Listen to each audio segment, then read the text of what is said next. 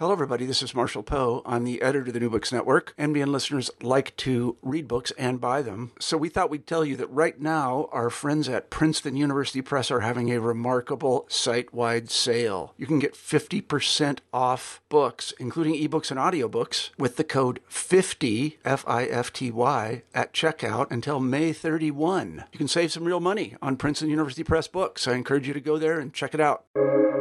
Welcome to the New Books Network. Good day. Welcome to New Books in History, a podcast channel on the New Books Network. My name is Dr. Charles Coutinho of the Royal Historical Society. I'm a host on the channel, and today I'm pleased and honored to have with us Secretary Robert Zoellick. Secretary Zoellick was Deputy Secretary of State under President George Bush the Younger, as well as U.S. Trade Representative with cabinet rank. In the administration of President George Bush the Elder, he was White House Deputy Chief of Staff and also served, among other positions, Under Secretary of State at the State Department. More recently, he was President of the World Bank. And today, we are speaking about his book, America in the World, A History of U.S. Diplomacy and Foreign Policy, published by 12 Books Press. Welcome, Secretary Zoellick. Well, thank you, Charles. It was a pleasure to be with you. Secretary Zoellick, why did you write this book? And you should call me Bob. When I was in government, I drew on history as I thought about policymaking. And part of my hope was to encourage others, perhaps the next generation, to also do so. As your audience may know, Henry Kissinger wrote a book titled Diplomacy in the 90s, where he talked about history and foreign policy. But it was written from the perspective of European realpolitik. And so I wanted to try to write something that expressed more of the American experience and ideas. And so the approach I took was to focus on stories. I wanted to make it as readable as possible, people interested in biographies. And so each chapter concentrates on a person or a couple people and episodes with practical problem solving. And what I had in mind was that many foreign policy courses these days focus on international relations theories. And those are intellectually fun to play with, but they're of limited usefulness when you actually have to deal with a problem, whether German unification, as I did, or issues of trade agenda or Darfur. And so in a way, the book is a series of case studies where I try to explain carefully the background, but also offer my assessment. And when you do something like this, you obviously have to love the subject matter. And I always enjoyed diplomatic history, but as your audience may know, it's somewhat faded as a discipline, in part because of the appropriate effort to bring in underappreciated actors and perspectives. But I think we lost something. And Fred Logevall, who's just produced a good biography of JFK, wrote a piece where he said, why we stop teaching political history? And so this is a bit of a nudge. And then finally, when I was in various executive posts, I often had younger colleagues, and I suppose I used to torture them by asking questions on history because I didn't really know how much background they had. And insofar as they did know history, I got the impression that it was pretty much from World War II on. And so a lot of this book also covers the first 150 years, which has some wonderful figures and interesting incidents we can learn from. Can you expand a bit on what you mean when you say, quote, the pragmatism of American diplomacy has focused on achieving results in particular matters and not applying theories, unquote? So what I'm picking up here a little bit is, as your audience may know, the probably most distinctive American contribution to philosophy is that of pragmatism from William James and Dewey. And what they were focusing on was rejecting artificial intellectual conventions, abstractions, sort of universal timeless truths, and instead trying to focus on practical consequences that form from experience. And so I draw an analogy here in the diplomatic field, which is, as opposed to trying to just manipulate international relations theories, my experience, and I think what I found in my reading, is that most officials are trying to seek out what works. And to do so, you have to pay close attention to realities on the ground. Issues of power, economics, military capacity, technology, sometimes votes, one needs to have a very good sense of processes and institutions, how they work. It certainly helps to know positions of others and their interests. A good sense of timing is very important. And I suppose there's also a recognition that if one can achieve imperfect results in a far from perfect world, that can be a good outcome. And in a way, I hope to have a bit of an optimism at a time there's a lot of discouragement, which is that history can offer insights on how to do better as opposed to acceptance of timeless obstacles. So I'm not downplaying the role of visions and ideas, but I think people have pursued them flexibly. People have ideologies, but they don't pursue them rigidly. So there's really no formula for success. But what I'm trying to recognize is how people begin with problems and look to experience and match means with ends. In the book, you make reference to 5 traditions of American diplomacy. What are they? So I don't do this framework in a heavy-handed way. I want the stories to relay their own insights. But I do offer these 5 traditions as a framework. And the first is the importance of North America, which I find interesting because, if you go on foreign affairs websites, you'll find discussions of Europe and Asia and Latin America and Mideast and Africa, but very rarely do people focus on North America. And yet, obviously, it was important in the 19th century. In the 20th century, we almost went to war with Mexico again. At the start of World War I, Germany proposed that Mexico also join with Germany against the United States, for which they'd receive New Mexico, Texas, and Arizona. For some reason, they left out California. But also, if you think about the biggest nuclear showdown in the Cold War, it takes place in Cuba with the Cuban Missile Crisis. But also something like the North American Free Trade Agreement, I believe was much more, and I was part of this, was much more than a trade agreement. It was a recognition that the old corporate state of Mexico was changing. The old system ruled under the PRI. And it was an effort to try to embrace, in an institutional way, the Mexican structures. But I think it's also relevant for today and in the future. So if you ask yourself, what issues is the American public most interested in, they'll focus on topics like immigration or narcotics or economic exchange, environmental questions. Well, all those are at the heart of a North American agenda. And I came across a speech that Ronald Reagan gave in 1979. It was launching his presidential campaign. And you could almost not imagine this today, where he said, look, we would be better off if Mexico and Canada were stronger. And it's time that we stop thinking about our nearest neighbors as foreigners, which is a little different than the political rhetoric of today. And what he had in mind, and it's something that I worked on over the years, was not only to deal with the common interests of the 3 North American countries, but to recognize that the U.S. and Canada and Mexico will be more influential in the world if we're working from a strong continental base. So hoping to have 3 democracies, integrated economies, energy self-sufficiency and ability to export, better demographics than the rest of the world. 500 million North Americans puts 1.3 billion Chinese in a different perspective. So there's a strategy for the future about North America. Second, I focus on trade, transnationalism, and technology. And what I'm trying to do in this idea is to recognize that from the very start of the United States, Americans looked upon trade as more than a matter of economic efficiency. They saw it as their relations with others in the world. Indeed, trade was our first foreign policy.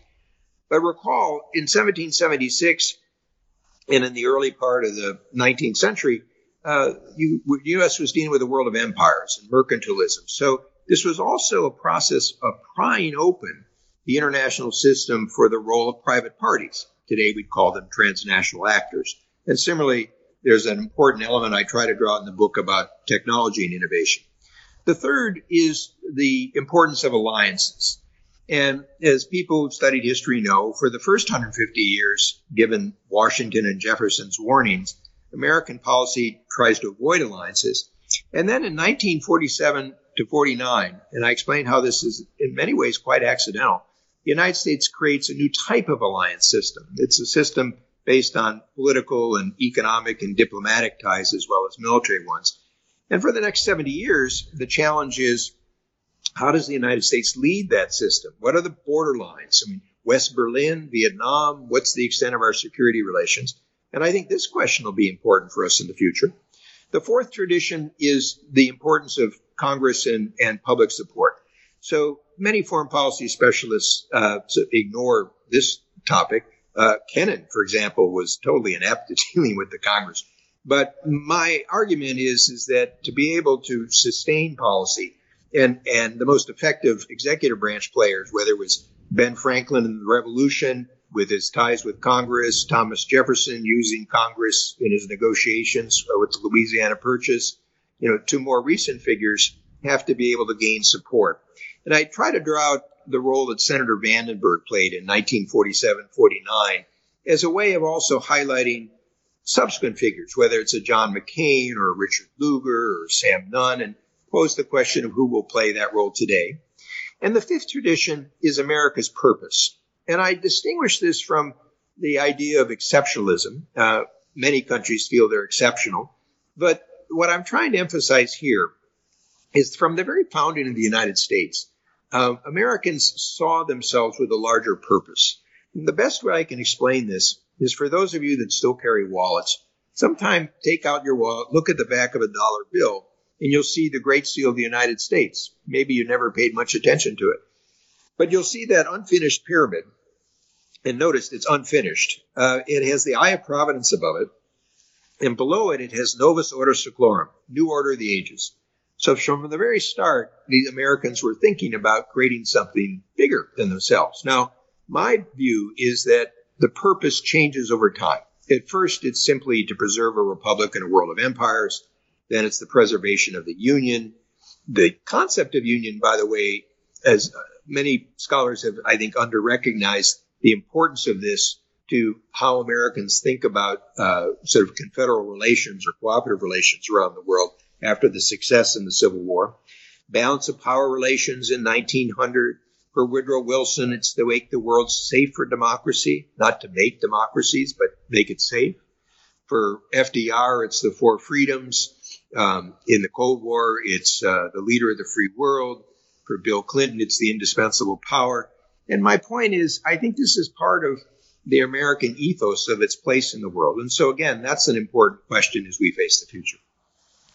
How did the Monroe How did the Monroe Declaration become the Monroe Doctrine? That's an interesting question.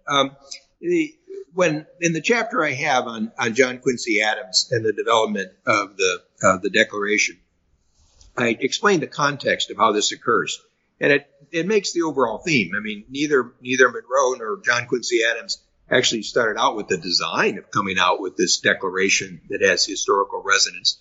They're dealing with the challenge of the era. They're dealing with the concern that with the success of the Holy Alliance in Europe with monarchies and religion, that there's a worry that they're going to come and sort of take back the Latin American republics. The Russians are on the Pacific shore. So for John Quincy Adams, it's really a statement about having Europe stay out of continental affairs and hemispheric affairs. But the other side of the coin is the United States is not going to engage itself in European politics. The big issue of the day at that time was sort of the Greek democracy movement trying to break away from the Ottoman Empire. So it's really a statement of his ambition for the continental United States and our independence. It later changes into a broader definition of U.S. security interests throughout the hemisphere, and obviously has some aspects of intervention that left some wounds and sores. I found it interesting that two of the great international figures in the early 20th century, both quite good international lawyers, Elihu Root and Charles Evans Hughes, sort of emphasized this as a question of a security policy. It's not, they did not try to put it as a matter of international law, which of course it can't stand as. You refer to Secretary of State Seward as a, quote, peaceful expansionist, unquote. Why so? He's a wonderful figure. He sort of slipped from history until Doris Kearns Goodwin wrote her book about a team of rivals. But what I wanted to draw out is his partnership with Lincoln in the Civil War was quite extraordinary. I mean, there's many books written about the Civil War, battles and generals and slavery and social effects, very few written on the foreign policy. And part of that chapter focuses on how they managed to avoid British and French intervention, without which we would not have succeeded in the Civil War. But after Lincoln dies, remember, this is the time of impeachment of Andrew Johnson. It's a very difficult period. But Seward has a vision and a practical sense that I think many people have overlooked. Number one, he has this idea of a North American Union.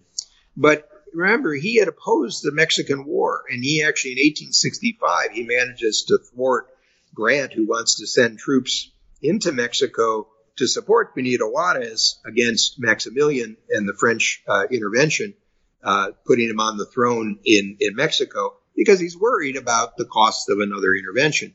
So recall, in 1867, you create the Canadian Confederation, in part because London was worried that the U.S. might sort of try to settle scores by moving north into Canada. And you also have Juarez push the French out and Maximilian out. So you have the restoration of the Republic in Mexico. And so what in the North American context, Seward is thinking, how will these three republics draw closer to each other, in part sort of based on commerce? And it's a way, it's a little bit in line with the tradition that I just mentioned. He is a person who believes very strongly in the sort of how commerce can be a magnet. So he's not an imperialist in the sense of trying to take over territories. He talks about sort of the commerce as being sort of the major attraction. But he also has an idea about the United States security in a global environment. So recall, many people may have known of Seward as the man who bought Alaska. It turns out he tried to get British Columbia as well. There was a movement in British Columbia to join the United States. Recall, at this time, with the new Canadian Confederation, you had 4 provinces in the east, vast territory in between. Then you had British Columbia. And actually, the 4 provinces in the east offered British Columbia. They said, what do you want to join the Confederation? And the British Columbians said, we want a transcontinental railway, and we want you to help deal with some of our debts. So Seward's efforts to try to negotiate that as part of a settlement for the Alabama claims falls to the side. He acquires what's called Brooks Island. We later know it as Midway Island, which becomes quite important in 1942. He wants to acquire the Sandwich Islands, Hawaii. He's unable to do so, but he has a trade agreement that brings Hawaii more closely. He purchases the Virgin Islands, the Danish Virgin Islands, but the Senate doesn't ratify it. So later we do acquire that in 1917. And people may be amused to know that he also wanted to buy Greenland and Iceland. But he ran into difficulties at the time of working with Congress over the impeachment of Andrew Johnson. He also really creates the first unequal treaty or equal treaty with China. It's an interesting story. The Qing dynasty has a former American diplomat, Charles Burlingham, sort of negotiate this. And it has some interesting features about education and sort of equality of treatment. He was quite a visionary. And indeed, for his time, he makes a point that, civilizations always advance through the intermingling of races, which was not a common view in the United States in mid-19th century. He's quite a striking figure, as well as a shrewd politician. Why do you endorse, unlike, say, George Kennan, Secretary of State John Hayes' open door policy? Yes, that's a wonderful example. And the reason I included that chapter, because I wanted to emphasize that sometimes in diplomacy, one has to play a weak hand. So recall, this is 1899, 1900. And the United States really has 2 objectives in China at this time. And recall, the European countries have just carved up sub-Saharan Africa into many colonies. And there's a movement to do the same with Japan and Russia in China. China could have gone the way of sub-Saharan Africa in terms of being carved up. But the U.S. wanted to preserve China's territorial integrity.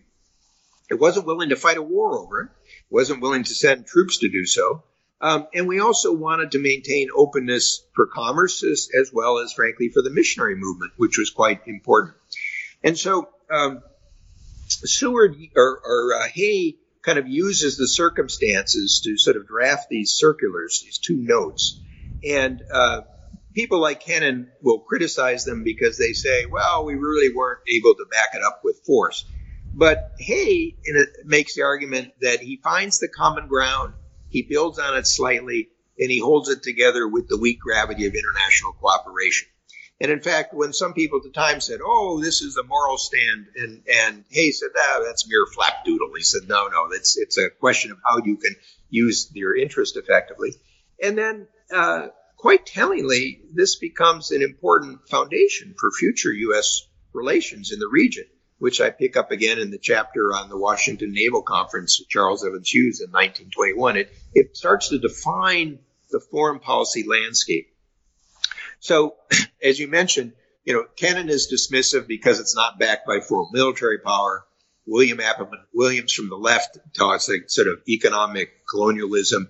But I think it's an important example for today in that I saw a former Secretary of Defense Mattis give an interview where he said, the United States is at a point where it may not have total domain dominance.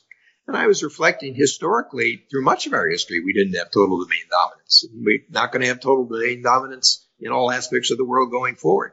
So there's some skills to be learned about diplomacy with a weak hand. And by the way, Ben Franklin's quite good at this as well. Would you rate President Theodore Roosevelt in the realm of pure diplomatic skills and knowledge of foreign languages and foreign countries as perhaps the greatest American president? Well, I'm always careful with sort of putting one in the first rank, but he certainly got to be in the top tier. And let me explain what I was trying to do in this chapter. Many people would have associated Teddy Roosevelt with San Juan Hill or the expression of American power, the Great White Fleet, sort of America coming of age at the turn of the 20th century.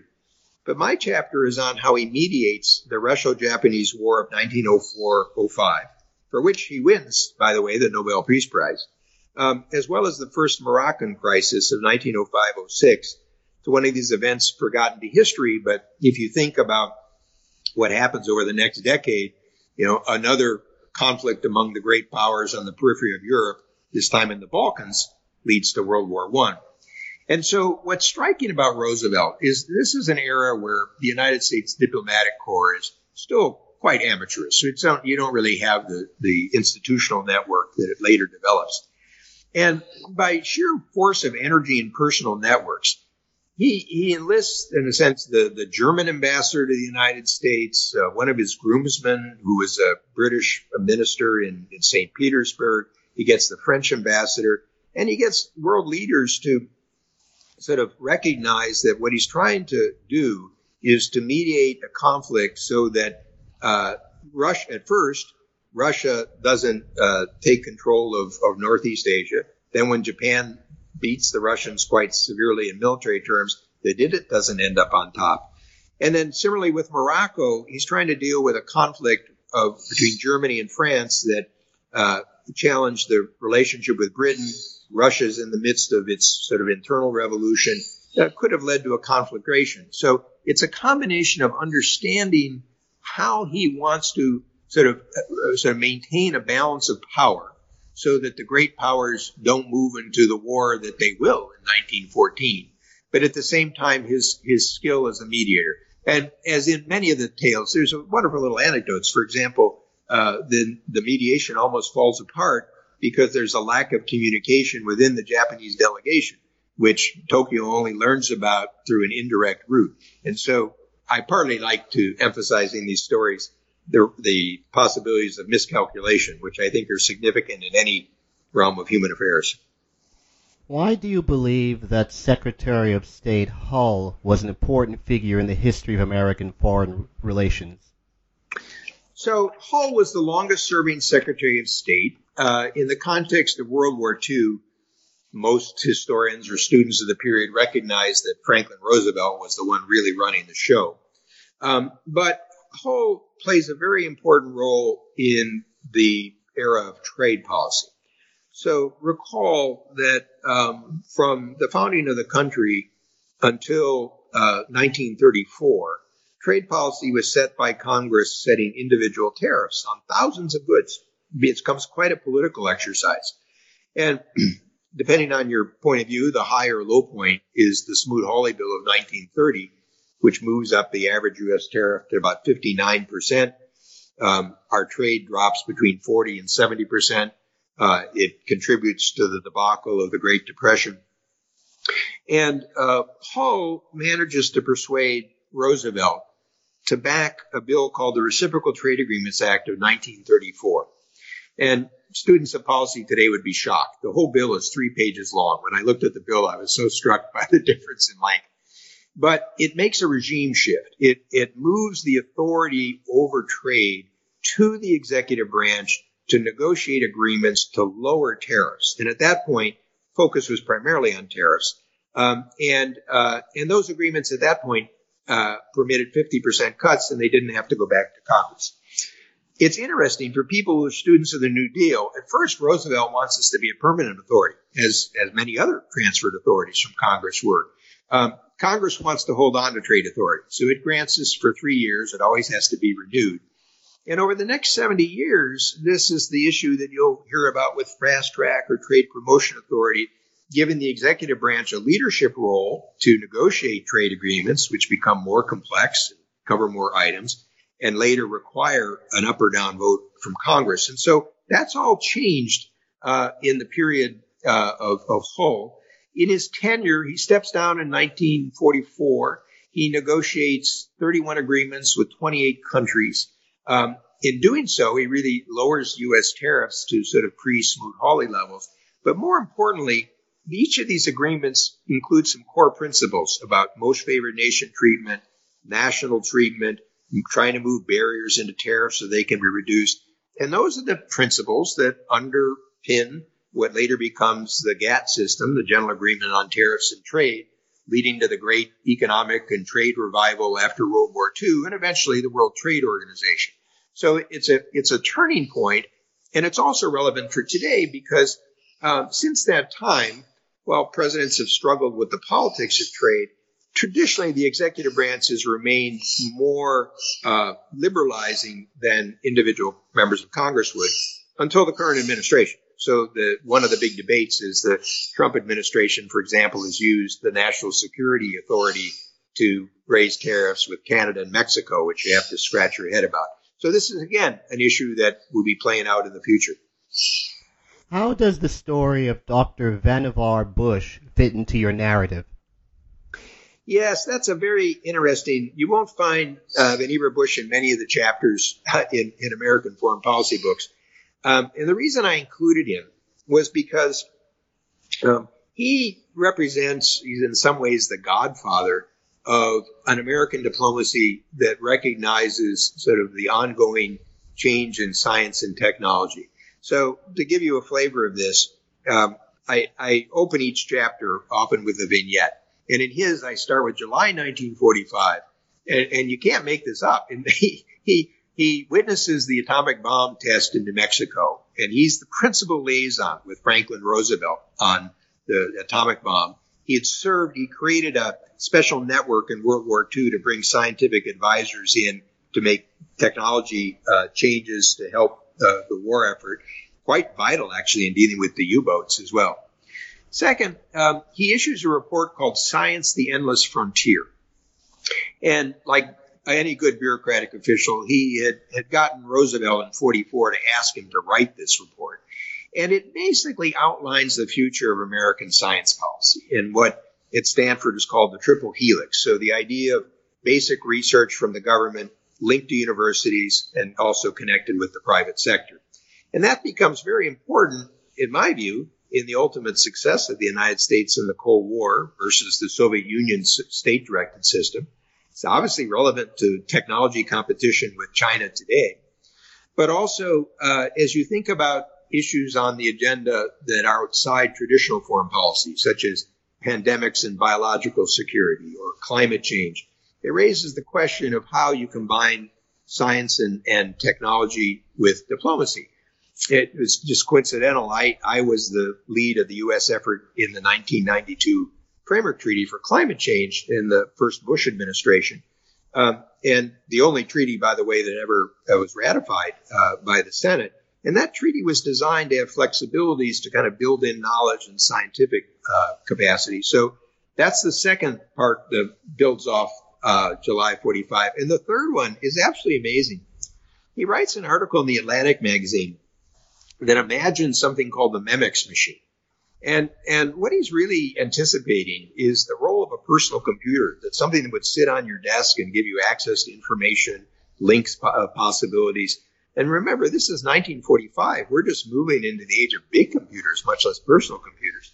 And it turns out that a radar technician who's sent off to the Philippines as World War II is ending sees a reprint of this article in Life magazine, and it inspires him to become one of the leaders of the personal computer movement. And indeed, one of the graduate students of Vannevar Bush helps hold Silicon Valley. So you have this wonderful connection of three elements in 1 month, which is a wonderful way of trying to underscore, while we often talk about foreign policy as geopolitics, my career, it's been trying to also emphasize the economic dimension. I think we also have to think about the science and technology aspects. In the case of the war in Vietnam, would you prioritize in terms of the debacle in decision-making which led up to the Americanization of the war in 1964-65? Was it more a problem relating to individuals, in particular, I suppose, President Johnson and National Security Advisor MacGeorge Bundy, or was it a matter of process in terms of how decisions were arrived at? So this was in some ways, an intellectually challenging but rewarding chapter to write. At first, I wasn't going to include it because it's been well-covered ground. There's been a lot researched on this topic. But I had a faculty seminar and graduate school student seminar up at Harvard that said I had to deal with it. So the way I approached it was, as you suggested, I focus on a narrow window, the decision in late 1964, early 65, to really Americanize the war with ground troops. And this one, I try to apply my diplomatic experience to say sort of what went wrong. And there have been some very interesting books done by the people such as Les Gelb that said, look, you couldn't have avoided this. He sort of explains how the system sort of worked. So I was pressed to ask, what were the problems?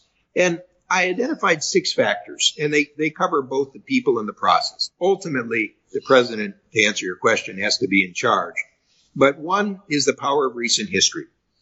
And so they were using the Korea analogy. By the way, they used it in different ways about Chinese intervention and the willingness to support a conflict. They obviously harken back to sort of World War II. Second, and this is relevant today if you think about our debates, the Mideast and Gulf, the debates often, people use shorthand of recent historical events. And my caution here is that analogies can often be misleading. It's important to think about history as a way of prodding to ask questions as opposed to finding sort of direct analogies. Second, the role of credibility. Henry Kissinger has this wonderful line where he says, credibility for states is akin to character for individuals. It's the importance. There's certainly that's true, but my caution here is when you hear somebody debating a topic and the logic seems a little weak and they want to rely on credibility, watch your wallet, because it needs to be more than credibility. And then, importantly, the role of presidential experience. And this is an interesting contrast with John F. Kennedy. Recall, Johnson was a majority leader in the Senate. Senate majority leaders don't have as much power as the Speaker of the House.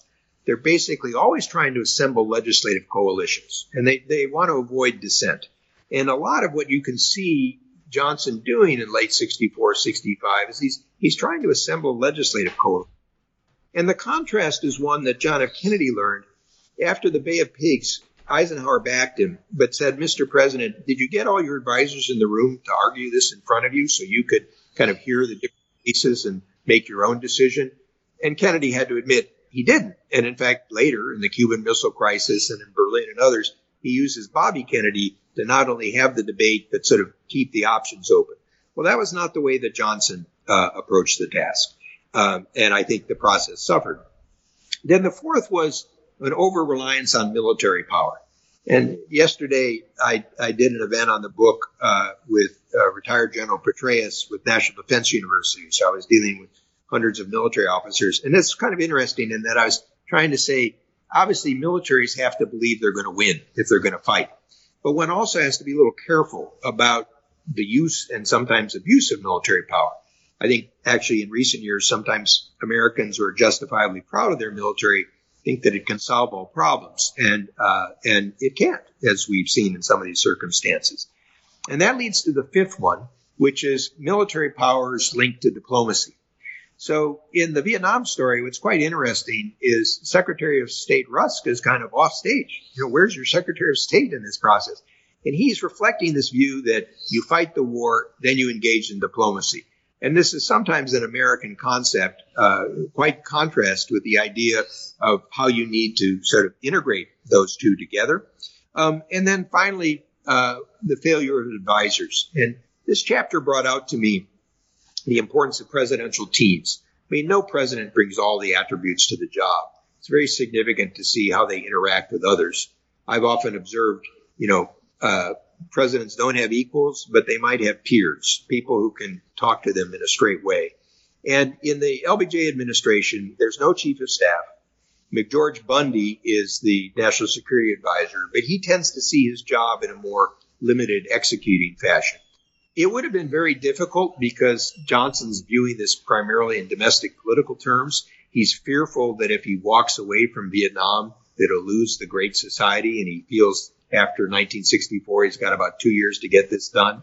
But I tried to sketch out, at least so people could make their own judgment of how you might have put together a political strategy to exit at this time, including, frankly, relying on some key figures in the Senate that would have given him some political cover.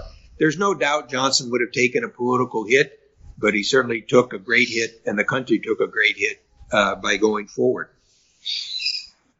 I noticed that in your discussions of the Nixon-Kissinger administration, and in particular Henry Kissinger's interactions on his reestablishment, he and President Nixon, of course, of relations with the People's Republic of China, that you criticize correctly, to my mind, but it's very rare that one comes across this criticism in the literature, Kissinger's tendency to criticize in front of his Chinese interlocutors, in particular Mao Zedong and Zhou Enlai, America's allies. Do you have any idea why he engaged in this particular pattern of behavior, something which actually, if one reads the transcripts of meetings in subsequent years, 73, 74, 75, he continues to do? Yeah, well, at the starting point, and this is where history has 20/20 hindsight, one needs to recall something that Haldeman wrote in his diaries, which was that there wasn't a day in the Nixon administration that Vietnam didn't loom over the whole process. So Nixon and Kissinger are trying to extricate from Vietnam a debacle in both human and military and political terms. And to their credit, they engage with what becomes known as the triangular diplomacy to try to ease that withdrawal and also keep the United States on the initiative. And what one has to remember is that China had been sort of a black box since 1949. And so I think Kissinger, in an understandable way, is trying to build confidence with the Chinese. He's trying to get a sense that sort of a shared strategic perspective. And the Chinese animosity towards Japan was very strong then. That actually, I think it remains quite strong today underneath the surface because of the devastation in World War II and their anxiety about sort of Japan's sort of reconciliation in contrast, say, with Germany. And so he plays on that, but he's also trying to suggest sort of the strategic flexibility of the United States because at the end of the day, he's trying to convince the Chinese that the United States can be an effective counterweight with China against the Soviet Union, which is his prime purpose. As you mentioned, I think he overdoes it. I understand the temptation to do it, but I think the United States is always strongest when it works with its allies. This is an issue today we face with China.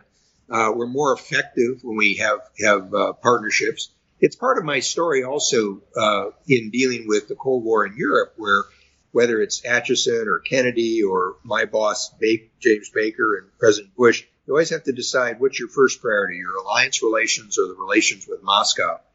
And so I think there's a way that one can recognize how Japan and South Korea and other countries fit within your strategic plan without necessarily sort of treating them as dismissively as comes across. There's another aspect of this, though, and it's somewhat related, which is that I think Nixon and Kissinger really don't have a full appreciation of America's economic resilience. I mean, they are people who, in a shrewd way, are trying to move towards a more multipolar system. They're trying to move from what they figured the first 20 years of American leadership. And in a sense, they're trying to manage decline. Now, that's always difficult politically. The United States doesn't like to think of itself as declining. And in this case, I think they misread what was the underlying ability of the United States to reinvent itself economically and in technology, which really comes to the fore in the 1980s. I mean, I think the key part of the Cold War story is the United States' ability after the difficult 1970s and Western Europe to advance far more than the Soviet Union could keep up with.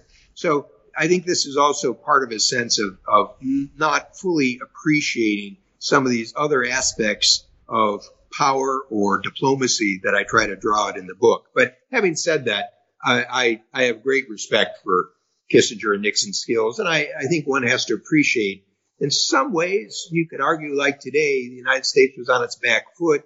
There was question of its reliability, whether it could be, whether it was losing its touch as a world leader.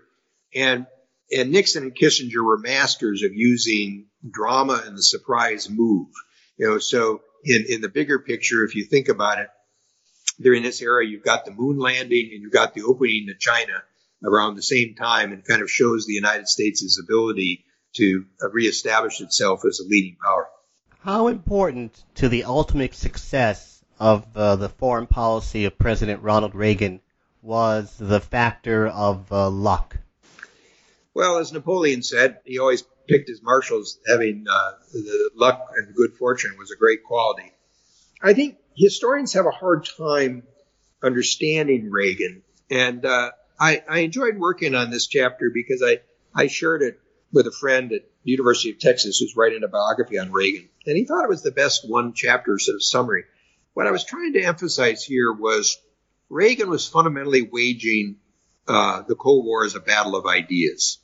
And I use a speech that he gave in Westminster in 1982, a really down period in the Cold War. We forget kind of the economic problems and some of the anxieties at that moment, to define what would be the contest of political systems. But and also what I try to draw out with Reagan is that he used public oratory as a weapon. And historians, journalists at the time have a hard time looking at speeches and understanding their effect if they don't have specific proposals. And many of Reagan's speeches don't have specific proposals, but they're framing ideas. And what I trace this with Reagan is that in some ways to understand the nature of his leadership as a president, you have to go back to his days with General Electric, and then particularly all these 5-minute radio addresses that he would do each week, which he wrote himself. And he was in some ways the classic autodidact. He would read about a subject and then he'd use his writing to frame it. And he was quite a careful writer. I had a friend who was the staff secretary for Reagan. And he said people always referred to him as the great communicator. In some ways, he was the great editor. So he was using the process of writing, whether a speech or in these radio addresses, to focus his thinking. And it gave him a great sense of conviction. So that was, I think, his power. On the point of luck, what I try to draw out is that attribute needed to be combined with a partnership that would also draw him into the operational sides of governing, which was not Reagan's sort of natural strength. George Shultz plays this role, particularly in Reagan's second term, and recognizes that Reagan likes to be a negotiator. Reagan was a negotiator in Hollywood, and he draws Reagan into the negotiation with Gorbachev. And by the way, Reagan's a very tough negotiator. And similarly, on the domestic side, my former boss, Baker, plays this role in the first term as White House Chief of Staff, second term as Treasury Secretary. And in contrast, if you look at the tragedy of Iran-Contra relations in the Middle East, that environment was not conducive for Reagan's strengths. And frankly, he didn't have people like Shultz and Baker sort of watching out over the issue. So part of my point here goes back to one that I mentioned earlier, which is presidential teams matter. The people around the president matter. I think the skill that Reagan brought of restoring America's confidence in itself was extremely powerful. It was very important in ending the Cold War. It's quite effective with Gorbachev. But one also understands leaders' weaknesses so that you can offset them. Would you say that the relationship between President George Herbert Walker Bush and Secretary of State James Baker was perhaps in the post-1945 period ideal between a president and a Secretary of State, perhaps even better than the relationship between President Truman and Secretary of State Acheson? It was, I have to always be careful on this because I worked for Baker for 8 years and I was part of that process. So one has to, as a writer of this, one reason I didn't go into some of the current issues, you have to be careful about your own bias. But it would certainly rank up there as one of the most, if not the strongest relationship. And let me, I suppose there's an analogy, the closest analogy I would find actually would be Thomas Jefferson and Madison. But even that relationship was not quite what you had with Bush and Baker. And what I want to explain here is that many people understandably recall President Bush as a true gentleman. He really was, and it's quite unusual for top-level politicians to have those qualities. He was also prudent and careful. But what many people overlook is he was fiercely competitive. He liked to win, whether it was tennis or whether he'd play golf or, frankly, in foreign policy. And Baker, recall, is his friend from Houston. They share the loss of close family members. They share the political basis. They're really like an older and younger brother. And Baker understood Bush's desire to win. And Baker was extraordinary as sort of a man of action, putting things together, getting things done. So it kind of fits my sort of model of pragmatism. And this is apparent in, for example, in early 1989, where Brent Scowcroft, Dick Cheney, Bob Gates, some others are more reluctant about Gorbachev. They think he's not going to succeed. They're worried about what would happen if they reach out too far. But Bush does not want to be on the back heels. He wants to be able to be seen as competing with Gorbachev. And Baker understands this. And I think one part that I try to draw out in this chapter, which, again, historians have not paid as much attention to, they tend to focus on the Russia question. At that time, our key concern was the German question. And the German question, was basically since 1871, how do you deal with a big country at the heart of Europe without clear borders? We'd fought in 2 world wars. You had a divided Germany. And the challenge was, how do you make sure that you can support German democracy, but within an alliance and also European community, then European Union structure? So Baker and Bush start out with the focus on strengthening the alliance relationships with a very bold proposal on conventional forces reduction in May of 1989, which really frames the nature of the relationships, pushed the issue of short-range nuclear missiles, which was a tension with Germany, to the side. But it highlights both how the two work together, but also how they prioritize their alliance relations, which, by the way, They weren't insensitive to the challenges that Gorbachev faced, but they felt that dealing with Eastern Europe and the challenges of the then Soviet Union would be better able to handle if you had strong alliance relations. So it really goes back a little bit to our discussion that we had about with Nixon and Kissinger, although the Asian alliances followed a different pattern. Setting aside any personal biases that you might have having worked under him, would you agree that Secretary of State James A. Baker belongs in the pantheon of great American secretaries of state? Yeah, I certainly do. There's a new book out by Peter Baker and Susan Glazer on Baker. And for people interested in the political side and the negotiating side, it's a good tale. But I think it misses somewhat is this was also a man of substance. They want to focus on his skills as a negotiator and maneuvering politically, and that's certainly part of his power. But he was very much focused also on the challenges of getting things done, or as I sometimes explain, sort of connect the dots. So let me give you an example. In their book, they focus on his effort in early 1989, which I was deeply involved with. You remember we had these conflicts between the Reagan administration, Democratic Congress over Central America in the 80s. And it led to some of the political difficulties with Iran-Contra. There was a question of could you get support for the Nicaraguan resistance of a humanitarian nature. Then Baker negotiates a package to support the resistance, not a military package, but just to keep them in play as part of a larger strategy where he builds off the Escapolas process, the Central American Peace Initiative. And that in itself was an unusual step for the United States. You're in a sense sort of building off a Costa Rican initiative. He also combines it with the pressure on the Soviet Union to withdraw support for the Sandinista regime. And he focuses on the upcoming election that the Sandinistas had agreed to in early 1990 and really floods the country, including with Jimmy Carter and others with observers. And at that time, the Sandinistas were actually thrown out.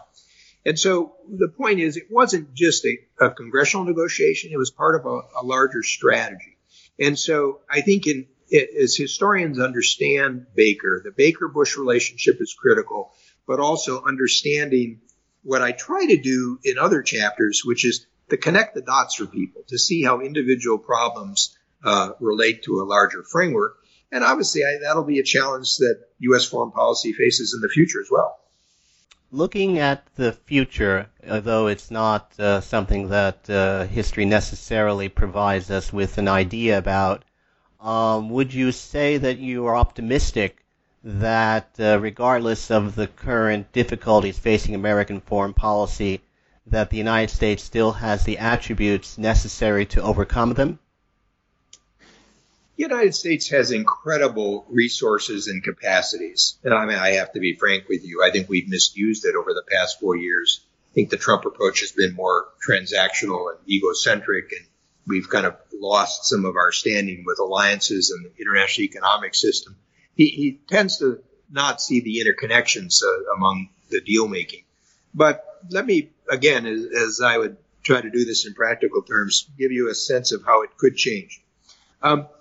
If former Vice President Biden's elected, he's going to face a huge domestic agenda. He's going to have recovery from pandemic and free healthcare system. He's got a need for inclusive economic recovery. He's got immigration issues. He's got racial issues. He's got climate and environmental issues. So on the one hand, there's a lesson here from Baker with Reagan in 1981, where Baker said to President Reagan, Mr. President, you've got three priorities: economic recovery, and economic recovery. And what he would emphasize today is, I think, if Biden's elected, they'd be wise to focus their energies on the combination of pandemic and sort of economic recovery.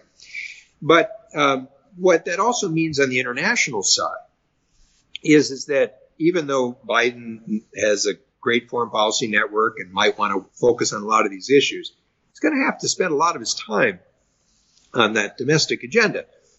And your students of politics will recall that Presidents Carter, Clinton, and Obama were all elected with Democratic Congresses and high expectations. And after 2 years, they suffered major reverses. In two of them, they lost branches of the Congress. The Biden people will be well aware of that. But then if you think about the international side, what my suggestion is to think how you could leverage your domestic agenda internationally. So, for example, if you do something on immigration, something perhaps with the Dreamers, try to connect it with sort of rebuilding this North American partnership with Mexico.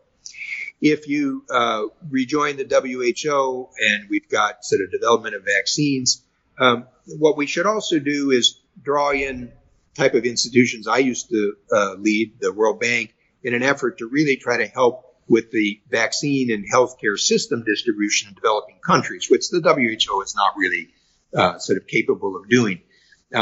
President Bush 43, remember, launched this very powerful HIV/AIDS and malaria and tuberculosis initiative with sub-Saharan Africa. The United States could do something similar on that to sort of regain the initiative. In the climate area, if you do something on carbon, don't just rejoin the Paris Accord, but think of how you could expand support in the developing world, for example, with a soil carbon initiative, which could help African agriculture, but also be very important in absorbing some of the carbon. Similar with avoided deforestation or forestation, or in parts of the world, you're going to need adaptation initiatives. And my point is that you could leverage those aspects you're dealing with domestically, internationally. And if you think about that agenda, combined with some issues of data and cybersecurity, and keeping an eye on the traditional security concerns such as nuclear weapons and regional dangers, you could start to rebuild the foundation of your partnership with your European and your Pacific allies. And based on that, focus on the two biggest questions of our future, which will be the future of free societies and dealing with China. So I apologize for the long description of it, but what I'm trying to say is, what other country has the capability to do what I just described? Now, whether we'll do it is another question. But yes, of course, the United States has that ability. But it comes back to one other theme which we've talked about. To do so, you have to get public support. Executives can't just do this on their own. But here I'll give you two little facts. One, in October of 1945, so this is the month after Japan has surrendered in World War II, Gallup does a poll about American priorities. And when asked about our international relations of vital interest in the United States, 7% of the American public say yes. This is October 1945. And by 1946, the number rises all the way up to 14%. So Truman had his own hands full in terms of trying to explain the challenges facing the world. But I reflected this week, I saw the Chicago Council on Global Affairs does an annual survey about American public opinion. And it's quite interesting. In terms of engagement with the world, 66% of Americans favor it. And in fact, they believe we should consult with allies, even if now and then we have to change our position. I think support for NATO was 73%. Is trade good was 82%. Even for jobs, it was like 59%. Now, these are inchoate attitudes. They have to be shaped and framed. But in some ways, I think, some of the elite commentators have lost confidence in their own country more than the public has. The question is always the challenge of framing it to get things done. And the agenda that I just outlined strikes me as one that suits the current set of problems, but also would allow the United States to reestablish its international leadership position. On that observation, I would like to thank you very much, Secretary Zoellick, for being so kind as to speak with us today. This is Charles Coutinho. Thanks for listening to New Books in History, a podcast channel on the New Books Network. Thank you, Secretary Zoellick. Thanks, Charles. Pleased to be with you.